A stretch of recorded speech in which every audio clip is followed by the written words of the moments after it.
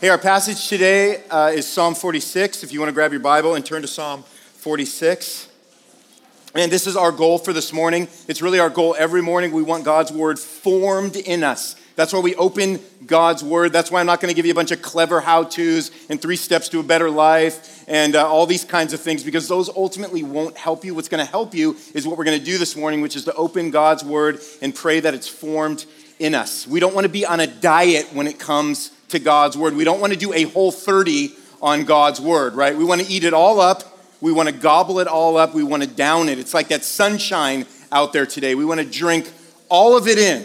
Everything that it has to offer, we want to take it. We want to drink it in. Well, one of the questions we've been asking as we've been going through our Attributes of God series, we're in week 3 this morning, and the question is this: it's what is God like? That's the question we've been asking as we've been learning about just some of his attributes. And again, we are just touching the surface of some of God's attributes. And so far, we've unpacked in week 1 the holiness of God, and then last week the knowledge of God, being reminded last week that although God knows all things, and we can know some things about God, what counts in the end is that we're actually known by God, that we have a relationship with God that only comes from being declared righteous by God through faith in Jesus Christ alone. And so in Psalm 46, as we continue this series, we're going to see that not only does God know all things, but he rules over all things and is in control over all things and is near to us when things feel out of control. This is what God is like.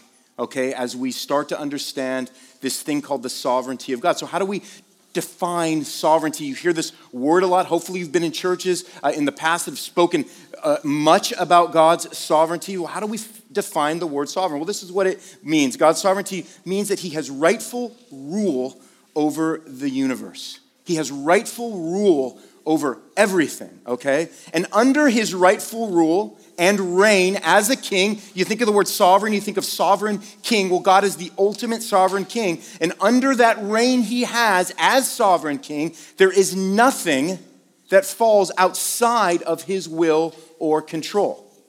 Now, if we only apply earthly wisdom to that, okay, we're going to struggle with some of the implications that come up as we think of God's sovereignty. So in other words, if God rules over the entire universe, why does everything feel out of control? That's a valid question.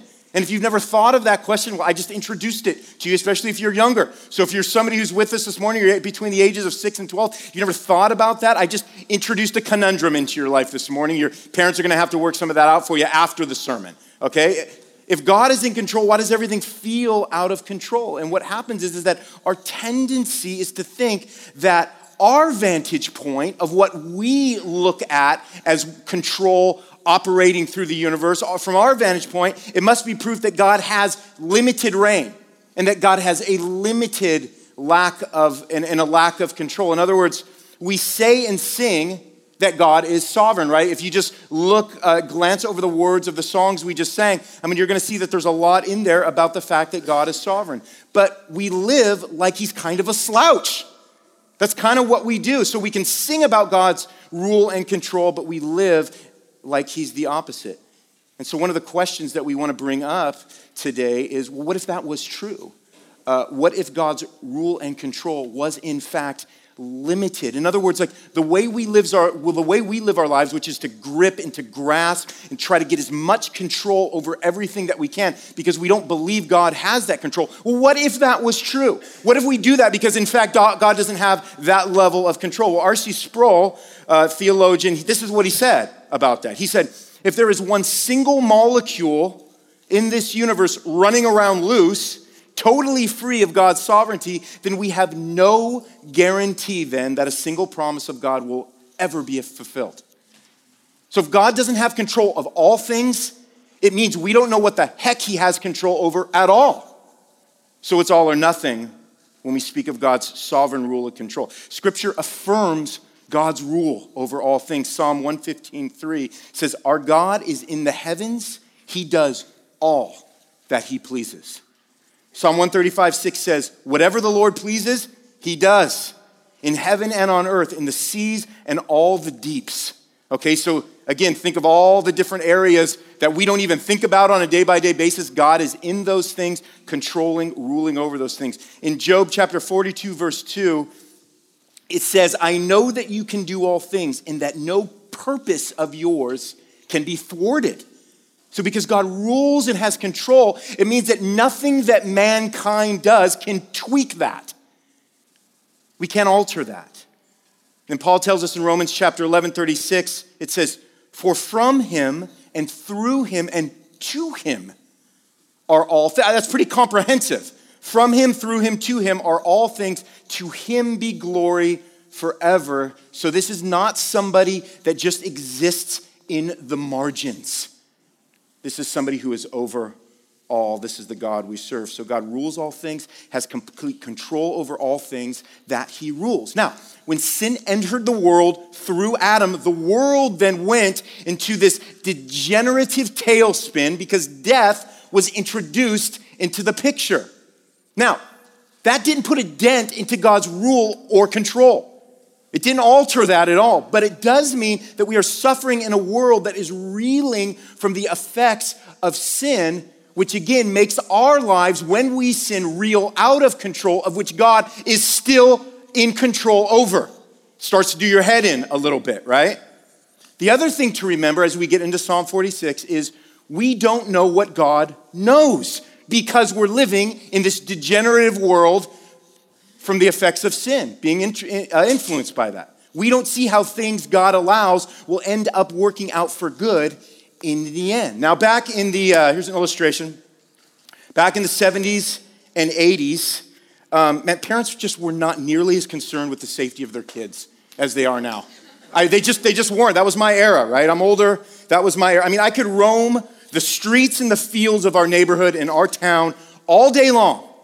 It's crazy, as long as I was home by dark or dinner, whatever came first, right? Nobody wore helmets when they rode their bikes because the mocking would have been more painful than the head injury. I mean, seriously. Under no circumstances did you ever put a seatbelt on in the car. That was constricting, right? That just didn't happen. So, me and my siblings, when we got to the ripe old age of about 7 or 8, my dad being the protective and responsible parent that he was, what he would do is he would get in the car and he would let us sit on his lap and drive the car, right? I'll let you decide if he should have been arrested for that. I don't know. Here's my point, all right?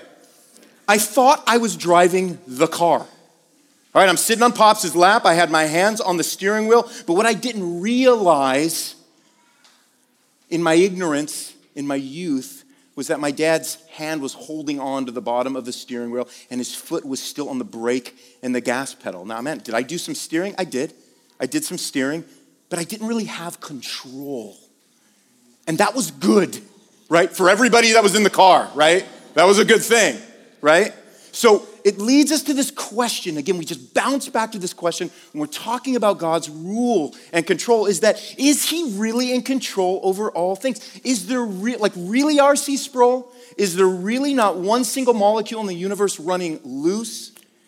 And so as you read Psalm 46 here, it presupposes for us that God does in fact rule and control all things. And because of that, now we can have confidence, we can have comfort, and we can have courage because he is present, because he is near to us in the ensuing chaos and lack of control in our lives. Look down at verse 1 in chapter 46. It says, God is our refuge and strength, a very present help in trouble. So this is the psalmist's, this is like a summary statement that he's making now for the entire psalm. For Psalm 46, it's like when you start a song with a chorus instead of a verse. This is what he's saying. He's saying God is our refuge, strength, and our present help in trouble.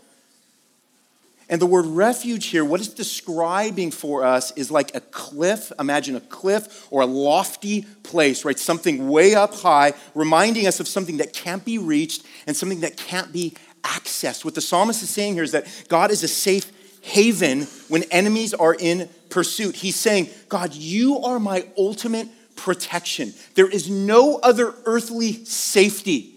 There is no other physical strength. There is no other effectual lifeline that I have to reach for and benefit from in times of distress. He's saying only God's faithfulness is foolproof. Look what he goes on to say. Therefore, we will not fear, though the earth gives way, though the mountains be moved into the heart of the sea, though its waters roar and foam, though the mountains tremble at its swelling. What we see here is that God's faithfulness is foolproof. Whatever catastrophe, whatever cataclysmic thing, if the world should end, is what the psalmist is saying here. God is near. God rules over all. God has control. Only God's faithfulness is foolproof. And good golly, don't we know that? Don't we know that? How many of the foolproof things in your life have just proven faulty and foolish? How many of them, right? How many of them right now are proving to be that paper thin, right? I mean, how many of you had a job that just gets taken away with no notice and it wasn't your fault? How many of you have a friend who goes behind your back, damages your reputation? How many of you have had a marriage that has just flattened out, disintegrated? How many of you have been in an experience where a church has failed or abandoned you when you were at a point when that's exactly what you needed? And how many of you are experiencing health issues, right? Wasn't something you saw coming? Your health just takes an unexpected downturn. And here's what we know about our lives. Here's what God knows about our lives, is that they can be broken into. Like our lives can be broken into. Like we watch those Mission Impossible movies, right, with Tom Cruise. I think they're making like the 198th one this year, right? But we watch these movies because what Tom and the team are doing is they are breaking into near impossible fortresses, right, that are otherwise impenetrable, but somehow Tommy and the team, they find a way in. They find a way to break into something that should not be broken into. Our lives are not even that strong. Our lives can be broken into. We wish they were like the world's most secure bank vaults, but life has a way of proving that they can be cracked. Our lives can be cracked, but the psalmist is about to point out something that Paul assures us in Romans 8:31 when he says, look, if God is for us, who can be against us? And this God for us reality is true because God rules over that which is out of our control, right? So we're going to look at two things through this psalm. Number one is that God is sovereign though nature rages. And he is also sovereign though the nations rage. Let's pick up in verse 2. It says this: we will not fear though the earth gives way, though the mountains be moved into the heart of the sea, though its waters roar and foam, though the mountains tremble at his swelling. I just read that, but I wanted to read it again because this is dramatic, right? This is dramatic language for us. This is end of the world, Avengers Infinity War kind of language here that the psalmist is using. If the earth comes undone, if the mountains get engulfed by the ocean, if the world collapses in cataclysm, in a cataclysmic disaster, if we fear God, we don't have to fear the undoing of his creation. That's what's happening right here. The psalmist is speaking to what most of us would consider to be the absolute worst case scenario, something completely out of our hands and out of control, which is a natural disaster of global proportions. He's saying God's rule is so great, his control is so sure, that if the world should end, we are safe. Martin Luther said, if we perish, Christ must fall too. Right? Because if Christ is holding us and we fall, it means that his holding wasn't good enough to support us. And it means that he doesn't have the kind of rule and control over us that we imagine that he did. Psalm 121 says this. It reminds us this deep, deep truth. Our help comes from the Lord who made the heavens and the earth. We just read and we just glaze over that. Who made, who created the very heavens and the earth that are surrounding us. So we are the result of his hands that also made the things that he created to surround us. So the Christian places their hope in a God who rules over our present earth, and then at the same time has this beautiful future because he prepares a new heavens and earth for those who believe. Look in verse 4. It says, there is a river whose streams make glad the city of God, the holy habitation of the Most High. God is in the midst of her. She shall not be moved. God will help her when morning dawns. Well, that sounds nice. So one of the fears here that the psalmist would have been speaking of, one of the great fears in ancient cities was that the water supply would be cut off. But what we see here is that in the future city of God, we find unending streams of living water that will refresh and replenish us. We find a place where God and his holiness dwells. A future country where God is with us at first light when morning dawns. See, because if God is any less than God, then we have the least of all hope of these things happening. But this is not what God is like. He rules over all, and he is near to all those whose lives he rules over. So God is sovereign though nature rages. Man, we came from California. All it was earthquakes and droughts the whole time we were there. I lived there for 40 years. Earthquakes and droughts. That's all I heard about. And then I came to Ohio and they just switched to tornadoes and blizzards. You know? I mean, there it is. We just switched, we just moved, right? We just moved locations and we just have new fears now, right? New fears about what's happening to our sense of nature, right?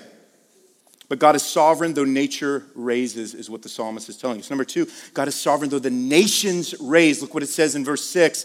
The nations rage, the kingdoms totter. He utters his voice, the earth melts. The Lord of hosts is with us. The God of Jacob is our fortress. And then he says in verse 8, come behold the works of the Lord, how he has brought desolations on the earth. He makes war cease to the end of the earth. He breaks the bow and shatters the spear. He burns the chariot with fire. So all the kingdoms of the world who seek after power in real estate, they melt, it says, under the voice of the Lord. They fall under the greatness and power of God. The world is not a fortress. God is a fortress for those in the world that he is with. That's what it's saying here. As he spoke the world into existence, he can just as easily speak it into oblivion. Do we know the kind of God that we are dealing with? Do we know the kind of God that has saved us? See how he works, it says in verse 8. See how he works. He has brought to desolation those things that were thought as being powerful. Wars end because he is in control of the means in which they're fought. The world is like a chessboard in the hands of God. He moves all the pieces. He controls all the plans of the people at will. Man, there are no arbitrary actions. Even when from our vantage point, it looks like chaos. And from our vantage point, it does look like chaos. Why? Because we don't have any control, and people without control create chaos. But the Lord will still those nations that stir against him. Psalm 2 reminds us, says, be warned, O rulers of the earth. Serve the Lord with fear and rejoice with trembling. Kiss the Son, that's Son, S-O-N. So that's the psalmist warning the nation, saying, hey, remember who rules over your rulers. Remember who's really in charge, right? It's not all the backroom deals that really have any effect on what's going on in our world. It's what God is allowing to happen through his sovereign rule and control. But it's okay because he will still those nations and he will still the people that comprise those nations. Look what it says in verse 10. Be still and know that I am God. I will be exalted among the nations. I will be exalted in the earth. The Lord of hosts is with us. The God of Jacob is our fortress. Now this verse, all right, has been hijacked a little bit by Christian coffee mugs and bumper stickers, if we're being honest, but we want to look closely at the context. This is not a keep calm and carry on like t-shirt slogan. That's not what this verse is saying. This is the Almighty God stilling the nations so that they know, that they remember, so that they become self-aware of who is sovereign over them. All right? And to get a parallel of this, we can go to Mark 4. Mark 4 is the story of when Jesus was traveling with his disciples on the Sea of Galilee, decided to take a little nap, right? Decided to take a little nap while the sea just erupted into this just torrential storm, right? Jesus takes a nap and a life-threatening storm breaks out. The disciples wake him up and go, "What are you sleeping? Like, do you see what's going on? How can you be sleeping through this?" And with a word, Jesus says, "Peace, be still," and the waters are stilled. The storm ends. It's like glass. But then he looks at the disciples and he said, "Help me here. Why are you so afraid?" That's the first thing he says after he stills the storm, right? Not like, "You guys okay? I mean, you guys get a little wet. Should I go grab some clothes? Man, I got some rags in the back so you guys can wipe your forehead." He says, "Why were you afraid?" Like, it's preposterous. "Why were you afraid?" he says. "Have you still no faith?" he says. And then it says the disciples were filled with fear. That was a good thing. And said, "Who then is this that even the wind and the sea obey him?" Now listen, the disciples being saved from the storm was secondary to them being saved from their unbelief. Okay? They had built up the wrong fear. And it's not the storm you should be afraid of, fellas. It's that you have the Lord of all storms in a boat with you. So we have to ask ourselves, is God sovereign over nature? Is God sovereign over the nations? Well, yeah, because that's what the Bible says. But do we believe that? Are we living that out? Are we fearing the wrong things? Like if you're driving in your car tomorrow and you knew God was sitting in your seat next to you, would you become undone because the engine goes out? Like if God was sitting right there, if Jesus is sitting in the seat next to you, if God was in your house, would you become undone? Would you unravel when the basement floods and ruins half your furniture? Would that undo you if Jesus was standing right there? If you're a kid and you're in a classroom and you're on a playground, man, and the whole school rises up against you because you look a little funny and you dress a little strange. If Jesus was standing right there with you, should that unravel you? Should you come undone? If God was right next to you when you're laying in that hospital bed, if he was sitting in that chair next to your spouse or your loved one, when you were laying in that hospital bed and you got that news from the doctor, if Jesus was sitting right there, would you come undone? Would you unravel? He is there. He is. Like he was in the boat with the disciples. He is there. That's what the psalmist is trying to get across to us. Again, this is what he's not saying. This brother is not saying, calm yourself, chill out, take another hot yoga class, and get acquainted with God in the process. He's saying, God will still you. And when this happens, you will believe God. Because God stills us in our stirrings. So what we don't want to do is we don't want to read these verses on God's sovereignty, get all the way up to verse 10 and get to be still and then think it means that, okay, now it's up to me. Now I'm the one that has to gain control and still myself. That would be contradicting everything we just read about God's rule and control over our lives.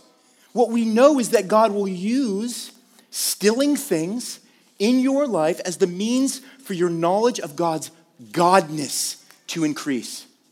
And your trust in his trustworthiness to expand. And this is God-imposed stillness. And this is what it produces. It produces three things in our heart and mind. As God's sovereignty unfolds with greater understanding and greater grace, it produces three things: confidence, comfort, and courage. Here's the first one. Our confidence comes from knowing whose side we're on. See, we think, let me repeat that. Our confidence comes from knowing whose side we're on. See, we think that the worst thing that can happen is to have our confidence shaken. Nobody wants their confidence shaken. We think that's the worst thing that can happen. But God likes to shake it. Why? Because he wants to reroute it. He wants to redeem your self-confidence, right? What is at the heart of your greatest fear? Ask that question to yourself right now. Just for a second, think about that. What is at the heart of your greatest fear? What is it? God has wired us differently. We have different fears that emerge in us. For some, it's change. Oh, man, my schedule, my routine, my location, my career, change unravels me. For some of you, it's a loss of comfort. For some of you, it's when you feel like your control is slipping out of your hands. For some of you, it's a way of life. Maybe you have to downsize. Maybe it's the news of the world leaves you constantly upset and unsettled, right? Because you just got your eyes grilled on Fox or CNN all the time. Maybe death.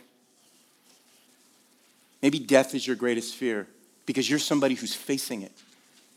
Because you are somebody that sees the possibility of it right here. Now here's what we don't need to do, okay? I need you to listen to me. We don't need to construct silly reinforcements for when these types of things and these types of changes come into our lives. One of the problems with living in a place where very little changes, these are the towns that we live in, is that when change comes, it can tend to unravel us, right? Because we live in a town, we live in a community that feels very level, doesn't it? That's part of the reason why we like being here. And so what can happen is when these things come, we tend to go into isolation. We start scrambling for backup plans, right? We make knee-jerk maneuvers, not letting ourselves wait, not going to godly and wise people who encourage us and remind us that God does not send us out of the office replies when we call upon him. He doesn't do that. What the psalmist is aiming at here is that God will remain with his people in the midst of trouble. He calls it out. He says, you're my present help in trouble. Romans 8:35 poses the question. It says, who can separate us from the love of Christ? Paul says, is there anything in creation that has the power to keep us from the love and care of our Creator? It's kind of a rhetorical question because the answer is there isn't. There isn't any. Psalm 56, 8-9 says, you have kept count of my tossings. You have put my tears in your bottle. Are they not in your book? Then my enemies will turn back in the day when I call, because this I know, God is for me.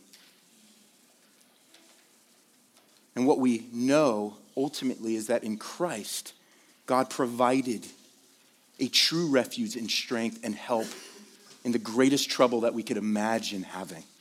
Because Jesus descended to the earth and endured the trouble that culminated on the cross, we don't have to fear the world.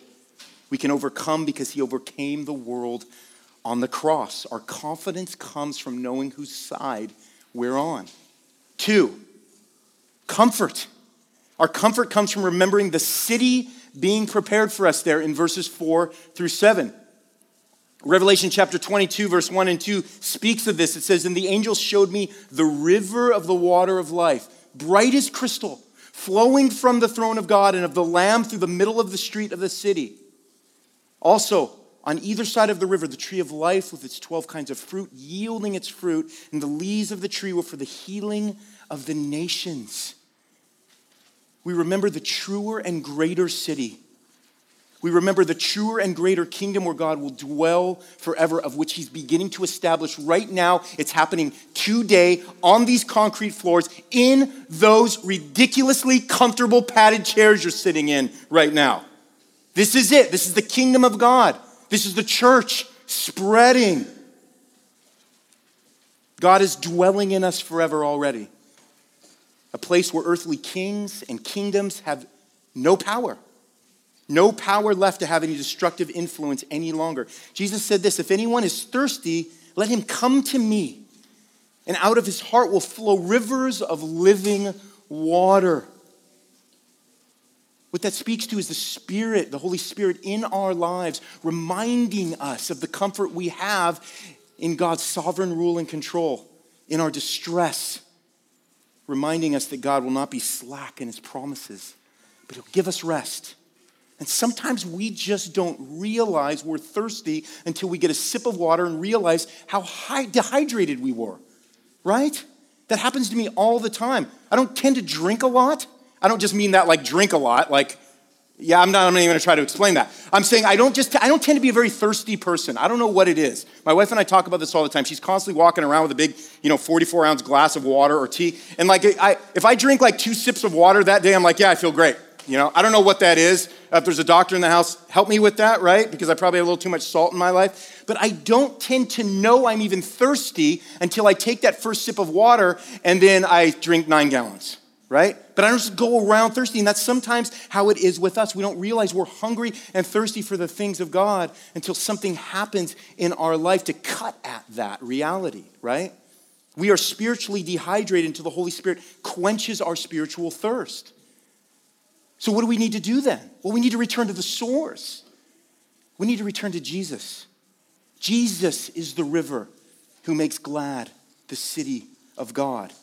Where Jesus is, God is.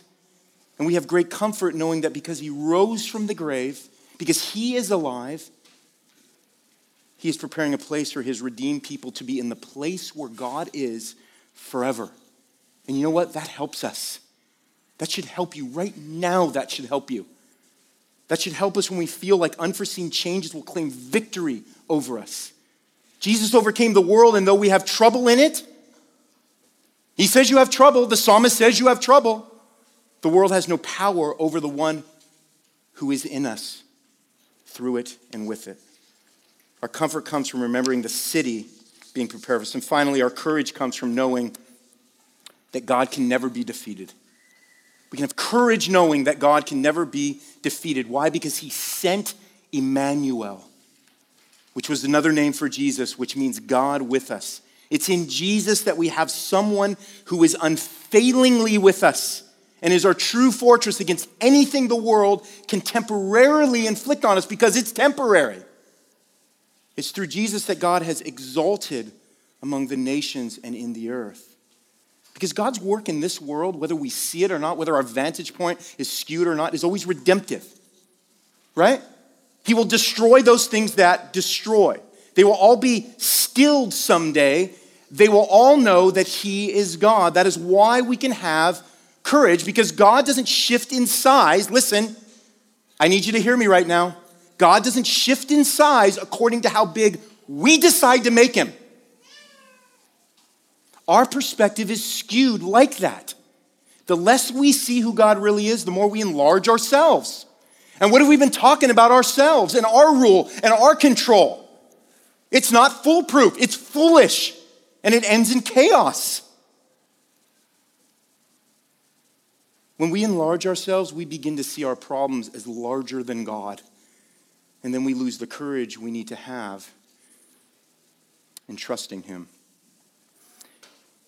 You guys ever have those moments when you think you're in shape? Right? Until someone like Tim Black takes a photo of you and posts it on Facebook. Now, what's upset you is that the picture, in fact, doesn't lie, okay? As much as you want to believe it's true, a camera can't really add 10 pounds. It just doesn't have that kind of power. Those 10 pounds are actual pounds. But you know what that does, though? It allows us to realize that we've exaggerated our thoughts and opinions about ourselves. And we do that with God when we stop looking to him. One of the things that me and Melissa like to do when the weather is nice is just lay out a blanket, grab a book, and like sort of, gaze up at the sky under some trees. Because there's just something about being under such vastness that refreshes your understanding of God. You see just how expansive God is, even with our limited viewpoint, right? We look at the sky as far as we can even see it, and we can imagine we can only imagine how much bigger and larger God is than even the limited view we have as we look up through the trees at the sky. It settles us, though. It stills us. It reminds and encourages me that all these unsettling things, they do not unsettle what God has purposed to happen before the foundation of the world, which was to build a church of which the gates of hell and my job and my future and my tragedies and my changes will not prevail in the end. Now, it doesn't mean that we don't find ourselves in valleys of suffering, in valleys of persecution. It doesn't mean that we won't weep for justice. It doesn't mean we don't have godly sorrow and outrage for things that grieve the very heart of God. It doesn't mean that we don't look up to God in confusion and wonder and cry out to him in our pain and sorrow. It means that we do. It actually means that we do those things, right? It means we never have to lose hope, though, when we do those things, because in Christ, God has planned a hopeful future for all those who trust in his Son. It's because of Christ's sovereign rule and reign that we can have that kind of confidence, comfort, and courage, because God is the one who works in you, both to will and to work for his good pleasure. So as we end, I think it might be helpful for us to ask the question. We're talking about his sovereignty, talking about his rule. I think it's helpful to maybe ask this question. Why does God need to be great? Why does God need to be great? And if he really is great, how does that reality change how I live and breathe? Because, man, we sing about that. All glory be forever. That was singing about God's greatness. We sing how great is our God. We sing how great thou art. But it seems like we try to plan and organize our lives to make sure we never have to see his greatness displayed in them. We're reminded of God's greatness because when we face great trials and great changes and great fear, we then know who is greater. Charles Spurgeon said, with God on our side, how irrational is fear. How irrational is fear, man. And I had a week in which I looked into the eyes of some of you and I heard your hearts, and some of you are sad. Some of you are facing some stuff right now. Some of you are just being a little stubborn. Some of you are stirring. All of you need to be stilled. All of us need to be stilled. And I wonder what kind of changes God will allow for you to stop fearing the wrong things and start fearing him who is the God of Jacob, it says, who made covenant promises with Abraham that were fulfilled in Jesus, who is a beautiful and unbroken refuge for us now and forever, because the future has already been faced in Jesus. Right? For those of us who are in Christ, our future has been faced in him. Will we stop stirring, and will we be stilled by his grace? Will we be comforted by the glad streams of his Spirit that rule over every molecule? Because this is what God is like, and this is the good news. Amen. Let's pray. God, thank you that in your grace and in your mercy, you still us. You sovereignly rule over every molecule of the universe, God.